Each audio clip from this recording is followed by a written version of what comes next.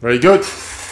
Well, good morning, good afternoon, good evening, everyone. Danny here from Simply Do It, and with another session. We do it those sessions to educate you. We try to stick to a weekly session on Friday around 10 a.m. We used to do it at 11. Now we shifted to 10 a.m. Pacific time, which is exactly now. This is a pure educational session. We take topics that we receive and experience and talking about with investors throughout our working week, and we bring it into this session.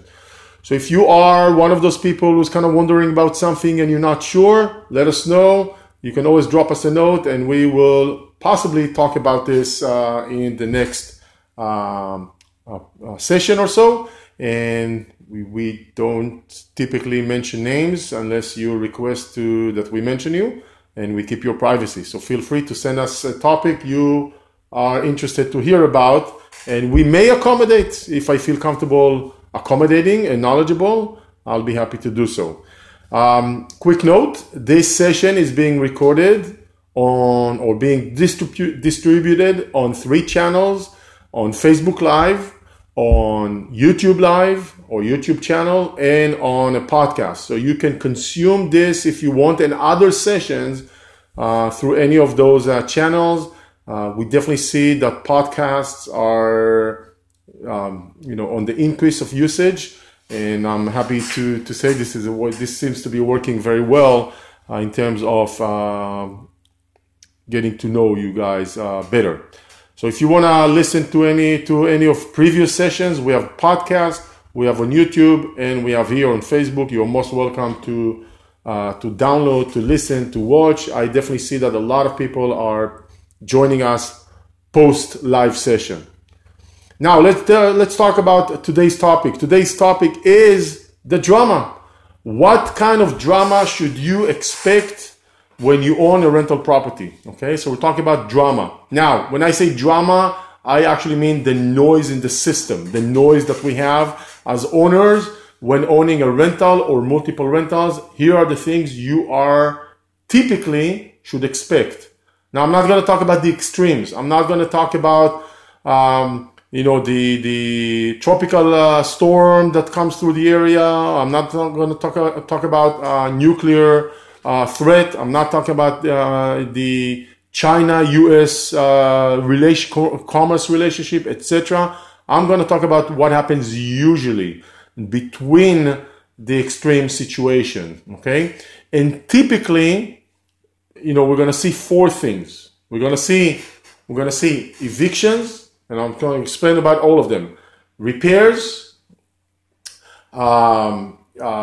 vacancies, and communication or miscommunications with the property management company. So let's tackle them one by one for a second so you have a better understanding. The whole purpose of this session is to get your mind calibrated. If you know what to expect, when that comes, you are more prepared for it, okay? Let's talk about number 1, probably one of the more concerning topics investors have: vacancy. Okay, what do I mean by vacancy? What I mean by vacancy, I mean that typically houses do tend to sit vacant for a while. A while can be a week, a while can be a month, it can be even longer, right? Really depends on where you're buying, what you're buying, when you're buying, summer, winter, etc. So there the different factors that are affecting the vacancy, your asking price, marketing, etc. But bottom line, expect vacancy. Now, when do we typically do not see vacancy? Well, some metros in the US do suffer, it's a good suffering, from high demand for housing. Silicon Valley, parts of Seattle, parts of New York City, parts of Washington, D.C., and I'm sure there are other pockets that I'm not familiar with, but those areas will typically see high demand for one reason or another, high demand for housing, and that means a house that is becoming available, many times is being rented or getting occupied very, very quickly with a matter of days or a day or just, a few days. Okay. That's not a guarantee. That's what we see, right? So be aware of that. Now, when we exclude the high demand, the super high demand area, let's just call them this way, and we are focusing about the rest of the country, we typically see some vacancies. How much vacancy? Well, the real answer is really depends where you're buying, when you're buying, like I said earlier. In our world of real estate, we try to eliminate the vacancy by going to areas that we know that there are good demand, right? That even when we are eliminating a lot of the possible long vacancy, we are still seeing the following. Anywhere during the summer from 2 weeks to a month and a half, normal. Right? We would see it when we purchase the property, and we see it when there is a transition between tenants, okay? The vacancies. That's where we're going to meet them. Have we seen more than a month and a half? Absolutely. Can you get to 2 months? Yes. We probably have 2 to 4 properties or rental, investors that are experiencing probably 2 to 3 months of vacancies, not every year, every time there's a transition, but we see it once, a few of them a year. Not a lot, but definitely see them. Can you get to 4 months? Oh yeah, you can. How many of those do I see in my world of my ecosystem? Well, I see one of those probably once every 3 years or so. So do we get to that frequently? Not at all. Can it happen? Absolutely. Typically, when something like this happens, that means there's other factors that are affecting the vacancy, such as marketing, such as the house readiness, such as maybe an owner, is declining, different tenants. So sometimes when I see longer vacancies than 2.5 months, probably something is going on with the environment of the property. Environment can be something objective and something subjective. Okay. So can it happen? Absolutely. By the way, should you expect a vacancy every year? Well, again, it depends where you're buying, where you're investing. Typically, or in my world of experience, we probably get, tenants tend to stay on average about 2.5 years. So that means we are expecting a month, maybe a month and a half, on average, realistically, every 2 years. Okay. So that makes it about 3 weeks on average per year if we want to strip it down to an average rule of thumb. Again, it's only an average. Your house can be the abnormal one way or the other. By the way, do I see houses being rented in less than 1 week? Oh yeah, absolutely. I have even seen houses that the tenant was ready to move in before the client, the investor of ours, closed on the property. So that definitely can happen. So the important thing to take from this, or the important things you should take from this, number one, is be ready. It will happen. Okay? It will happen. Number two, plan for it. How do you plan for it? In your financial model, and we do it on our end when we use our Excel, we allocate a certain vacancy factor, right? If we can be a little bit more aggressive, conservative, realistic, it doesn't matter, but we plan for it. So that means we know that even if our house is going to be rented for, $1,500 a month on average, the actual, rent after vacancy would probably be like $1,450 or something like that. We put it into the financial model. So be aware of that. So most important thing, be ready financially, be ready mentally. It will happen. I have seen investors freaking out that the house is not being occupied literally 2 days after closing. Well, why are you freaking out? Take a breather, it will rent. I have not met the house that did not rent, and as long as we did whatever we needed to do on my end. Oh my God, Facebook is now waking up, and I see tons of people here. Wow, a minute ago it was completely empty. Now I see tons of people. Good morning, everyone. Thanks for joining me. I thought I'm here with just a few likes. So thank you for joining. Please put likes, please put comments, questions, etc. Let's make it a little bit more engaging. It will be more fun for me. Otherwise, I feel like a one-way conversation. Okay, we covered number one, vacancy. Number two, repairs. Guess what? Guarantee you will have repairs. Okay, be ready for it. Who's going to pay for it? No, it's not going to be the property manager. Okay, it's going to be you.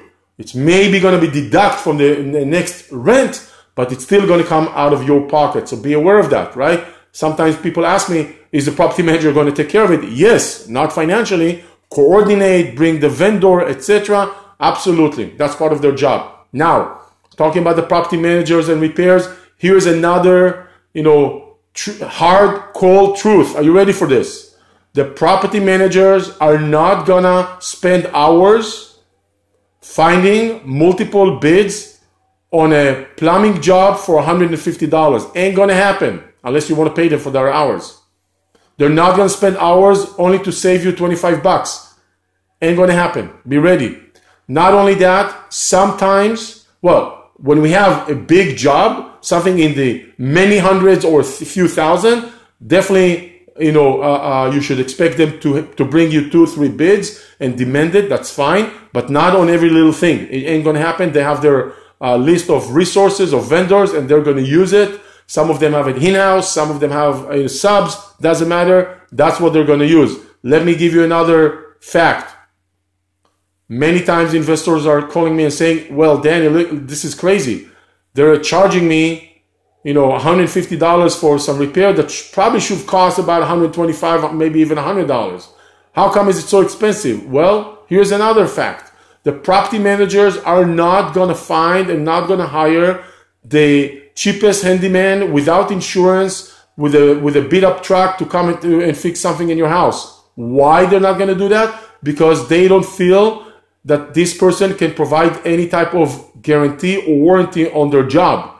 And if they bring someone like this to your house and that person doesn't do a good job, they have no one to call on or to go after. And that's something critical, because if that happens to you, then you're going to demand them to take care of it on their expense. So they're not going to check and not going to bring the unprofessional person to your house. They have a certain level of obligation and certain level of integrity they're going to exercise. That's why many times you can probably do the same jobs the property manager is doing for less, but you will probably bring the guy from Craigslist, nothing wrong with them, right? I'm just saying that doesn't have any experience or little experience or no insurance. You're going to take that risk on yourself. The property manager does not want to take that risk. That's why many times they're going to charge you, or they're going to pay a little bit more. Be ready for it. You can fight it. You can deny it, but that's just a reality, right? You don't have to like it. It's just part of the game we're playing here with long-term rentals. Okay, so be ready for repairs. It's going to happen. Be ready for repairs that may be going to cost a little bit more going through the property manager. Just the part of how things are being done in the US. Right? You don't have to like it, but that's just the way it is. Number 3, communication with the property manager. If you're doing it by yourself, everything I'm talking here, or a lot of things I'm going to talking, you self-manage, are less relevant for you. That's fine. If you are working with a property manager, here's what's going to happen. Sooner or later, there's going to be a miscommunication, a friction, a misunderstanding. It's going to happen.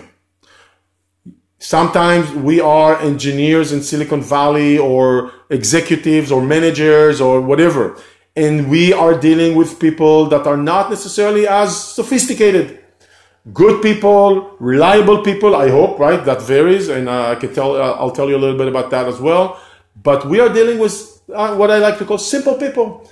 And they see, even with all good intentions, there is a misunderstanding, right? That happens when we are dealing with people. And people communicate, and there are misunderstandings. And, if you add some different cultural backgrounds and maybe language barriers and and terminology barriers, etc., that obviously is going to happen.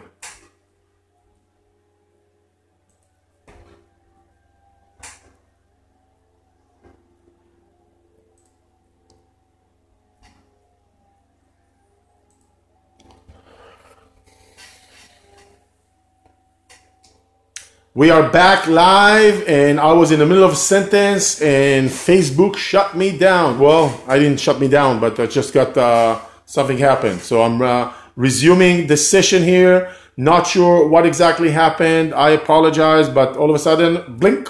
So if you are on the podcast or you are on YouTube, bear with me for a few seconds, and we are going to wait for Facebook to catch up. I see it's coming up, and we will continue. So my apologies. Technology, those things happen. Honestly, after probably well over 100 sessions, maybe even 150 sessions, that's the first time Facebook kind of click and got us shut down. And I think it's acting out today. So for example, I see likes, but I don't see people. Interesting. Okay, I'm gonna continue where I left off. There was a miscommunication. Maybe Facebook doesn't like what I'm saying here and I'm being censored. Hopefully not. But when we work with property managers, here's a couple of things that can happen. You said one thing, they heard one thing. They thought you meant one thing, and you actually meant another thing. Those things will happen and result in mistakes that are going to be done by the property manager, and you're going to end up paying for it. Oh my God, you're going to end up paying for it, right? Because sometimes those mistakes, most times, those mistakes are done on things that anyway need to occur. They're just not being communicated or properly. That's a very common practice with property manager. Be ready for that, okay? We teach our investors who buy with us how to better communicate with property manager and and we emphasize where are the classical fail point. And once we know those classical fail point, a lot of the friction, a lot of the problems are being dropped. Actually, so much so, one of the things we offer our investors, and by the way, it's available for sale as well, is a course that we call Owner Crash Course. Owner Crash Course. Owner Crash was something that I've put together years ago, and then we just did 6 months or so a new version of it. But it simply says, here are the things you need to know now that you are an owner of a rental property. Those things which we've learned over mistakes, over stress, over pain, right? We're sharing them with you so you can learn and you become a much better owner from day one. So there are less, the chances of things like this happening are decreasing, right? That's the whole point of this course, right? Some of the investors who have worked with us and came into our ecosystem of Simply Do It already with some experience told me, Danny, I love this course because I probably knew close to half of the things you talked about, but you know what? There's more than 50% of the things I didn't really thought about, or I thought about, I didn't really realize how important that is. And I'm blown away that you actually list those things and you gave it to me so I can use it for my new properties with you guys and my existing properties. And I will benefit from it as well. So the Owner Crash Course teaches you how to better communicate with the property manager. If you know where the classical fail points are, there's a very good chance you'll be able to prevent them when they get started, before they even happening, right? Very, very important thing to have. So we talked about communications with the property managers. Let me give you 2 examples, 2 stories. Number 1. Years back, one of my property managers in Phoenix, she replaced a fridge in one of the investors' houses for I think $675 without the owner's approval. In the contract, it said that the property manager needs to get an approval from the owner for everything above $300 or $400. She did not. She made a mistake. She's a human being. She had all good intentions. The house still needed a fridge, but the investor was pissed. Rightfully so. Okay?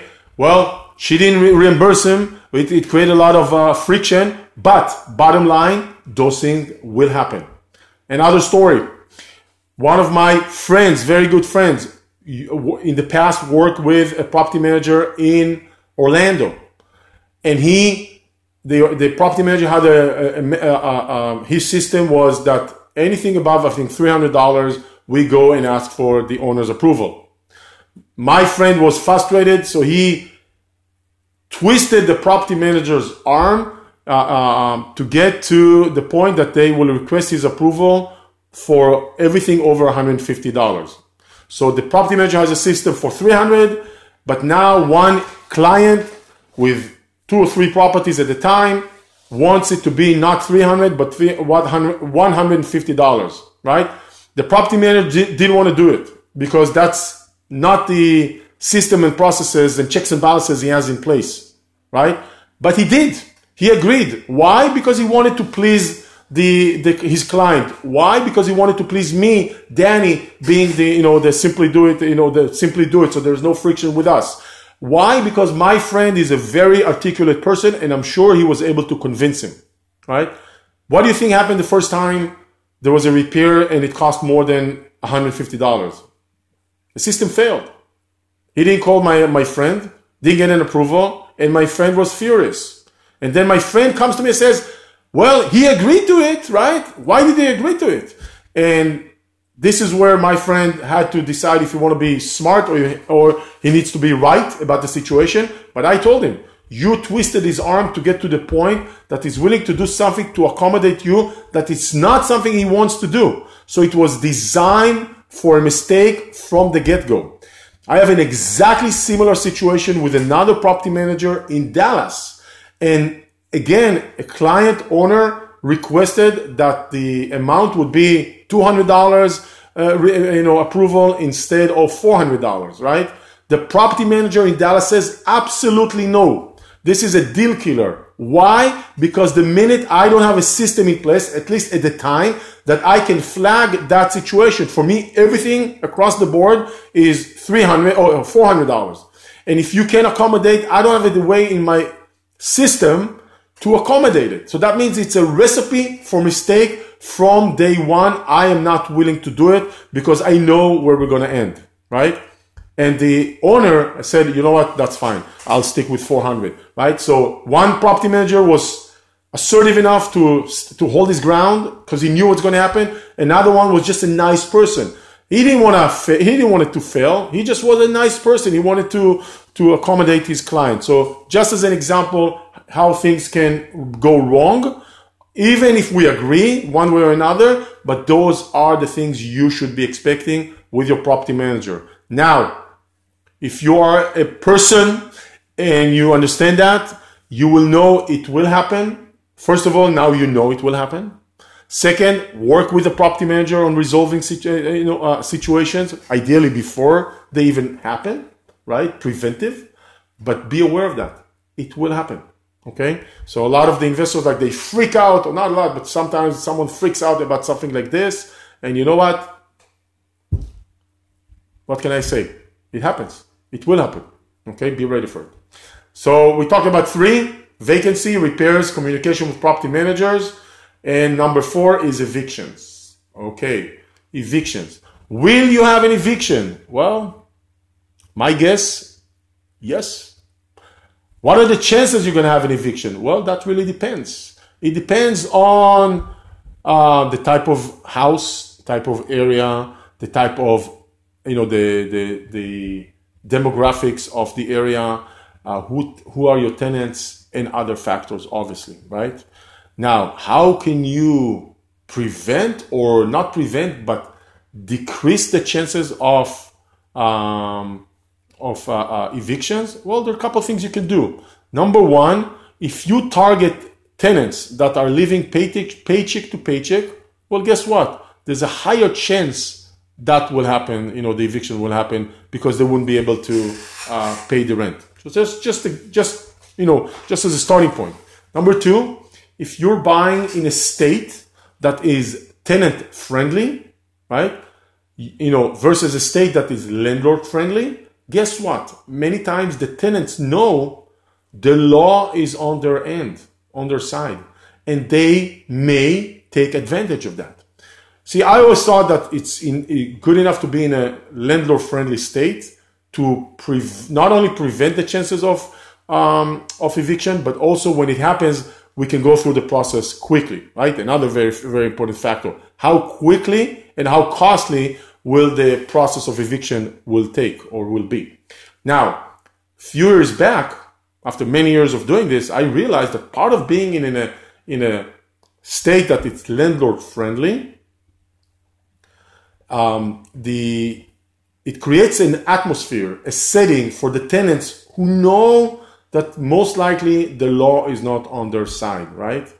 Now that already sets up the kind of the environment for them to prevent or avoid a situation like this. So for me, the fact that we are going to states that are landlord friendly and that helps me if I get to the eviction, meaning price wise and time wise, but also it creates a kind of preventive, environment or possibly preventive environment. Okay. So that's also very, very important to know. Now, with that said, I'm now speaking during October of 2019.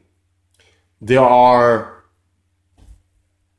things going on around the country, around the US now, or movements, or I don't even know how to call it, that are changing in some states the laws or the atmosphere, or there is kind of some movement that is going towards from more, from more landlord friendly to tenant friendly. On every, every state is a little bit different, right? We see some states that are already tenant friendly and are becoming tenant friendlier. And we're not necessarily seeing the same attitude in the, Republican states or the states that are landlord friendly to begin with. But I cannot say that there is a kind of feel up in the air from reading, in the media that maybe there's a shift going on in the country. I don't know. But right now, what's happening to the future, we cannot control. What's going on right now is there's definitely a difference between landlord-friendly states and tenant-friendly states. And the shift we're seeing is especially coming right now in the tenant-friendly states. It's becoming worse. Okay, for us owners. I'm not saying worse. And by the way, you guys, don't get me wrong. A tenant, a tenant who lives in my house, they need to pay. Because if they don't pay, I may be late on my mortgage payment and other obligations, right? So it creates kind of, a domino effect. Could be, right? So I am only looking for a tenant to honor their agreement that they signed. I'm not looking for evict anyone. I'm not looking to kick anyone out as long as they hold their end of their agreement or bargain. That's it. On the contrary, I love the tenants. Come, stay, pay. That's fine. That's the whole point here, right? Benefit, enjoy. Some of my tenants, I can see from the photos of the houses that are being sent, they have the tenant, pride of tenantship, right? I have tenants that they work they landscape the house on their own budget. Why? Because they live there. Their family is there. That's great. I love it, right? So I am not against tenants whatsoever. Don't get me wrong. I just want to make sure that everybody understands that you got to pay because that's the deal we have. Very simple. And if you're damaging my house or if you are not holding your end of the bargain, then there are consequences, right? Why? Because if I don't pay the mortgage, there are consequences as well. Very simple. So let's wrap it up. 4 things that we talked about, that I call the drama, the noise in the system, that I hope you understand it's part of it and you will understand that they're going to happen. We talked about vacancies. We talked about repairs, communication or miscommunication with property managers. And we talked about evictions. Now, how you going to tackle those items and how you going to address them when they happen, it's entirely up to you. And I want to finish up with a short story. Years back, I'm talking about probably 2005, 6 or 7, around that time. I knew a guy who purchased, worked with us, who purchased, I think 12 properties, all right? 12 properties in different states. And this guy, very, very nice guy, would call us up on every tiny little thing that happened with the property manager. So think about everything I just talked about, those 4 items, everything that would happen with the management, right?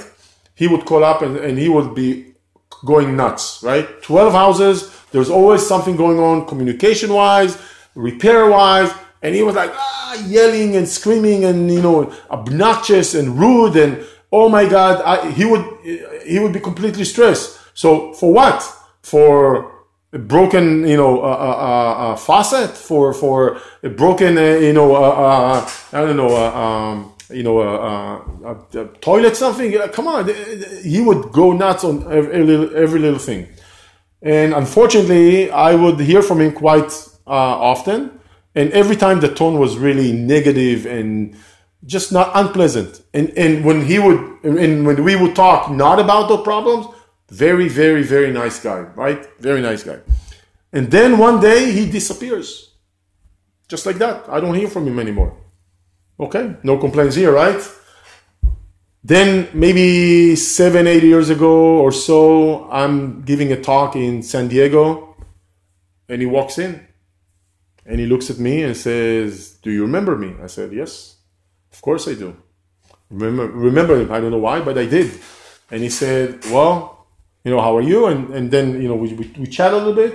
And then I asked him, and then he says, before I say anything, he says, "Remember how obnoxious and stressed, and difficult I was with the rental properties?" I told him, "Yes, absolutely, very much so." He said, "Well, first of all, I want to thank you for always being there and trying to resolve. I really appreciate that." But, and I told him, "Yeah, not only did I remember, I actually wondered, how come you disappeared all of a sudden?" He says, "Well, the reason I disappeared, I didn't disappear. I just got to first of all, I got to the point that I felt that I have enough houses. Second, I just had clicked in my mind that I realized that there's no really a need to get stressed out over every little thing, because that's part of owning rental properties. And I realized the benefit of my portfolio, the greater things it's doing for me. And I was just focused on the problems. I wasn't focused on the bigger scheme of things, how my portfolio is performing, how things are well. I was just very much focused on the problems. And actually that drove me a little bit crazy, and I acted crazy. And you know what? I owe you an apology. I completely changed my mindset and realized that's part of it. So I can fight it. I can get stressed out. Or I can say, okay, accept that's part of what's going on, part of this game, so to speak. And when you look at the portfolio that I've built and how it contributed to my life financially, all of a sudden I got perspective, and those issues, I don't like them, but they're very minimal and insignificant relatively to the bigger scheme of things. And what can I tell you? I tried to tell him that many, many times before, but he wasn't open to accepting this, right?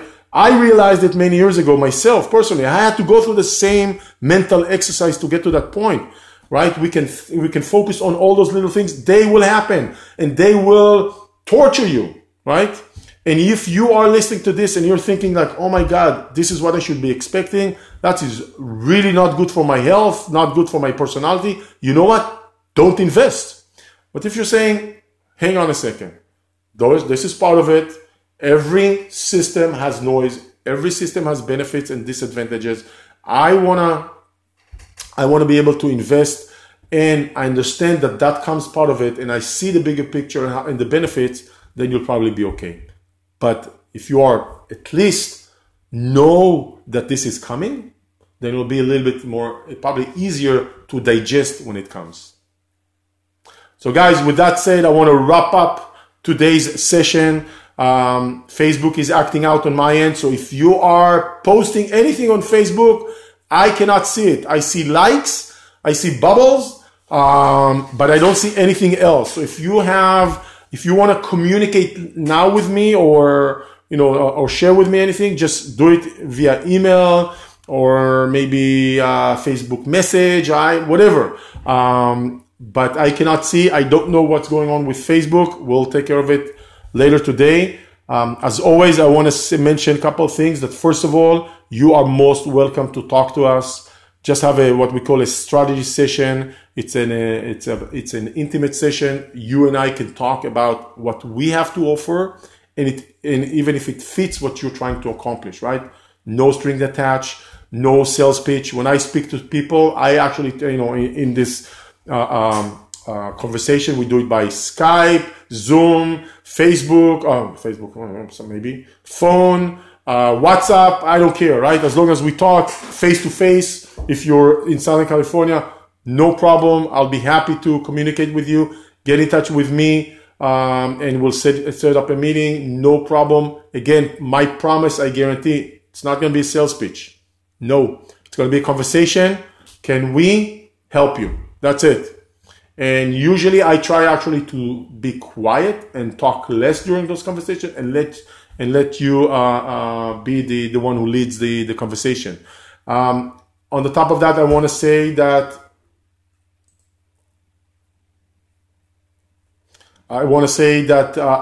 like I said earlier, this is being recorded with a hiccup today on YouTube, so you can consume it on YouTube. This is being recorded on our podcast. We have a podcast in English. We have a podcast in Hebrew. Obviously, this is not going to be going on the podcast in Hebrew. You are most welcome to sign up to either one of them. Not a problem. I will post the links in a minute right here below, so you can subscribe. And with that said, have a great rest of your day. Have a great weekend. Happy holiday if you are celebrating any one of those holidays. And I hope to talk to you soon or see you next week. Bye-bye, everyone.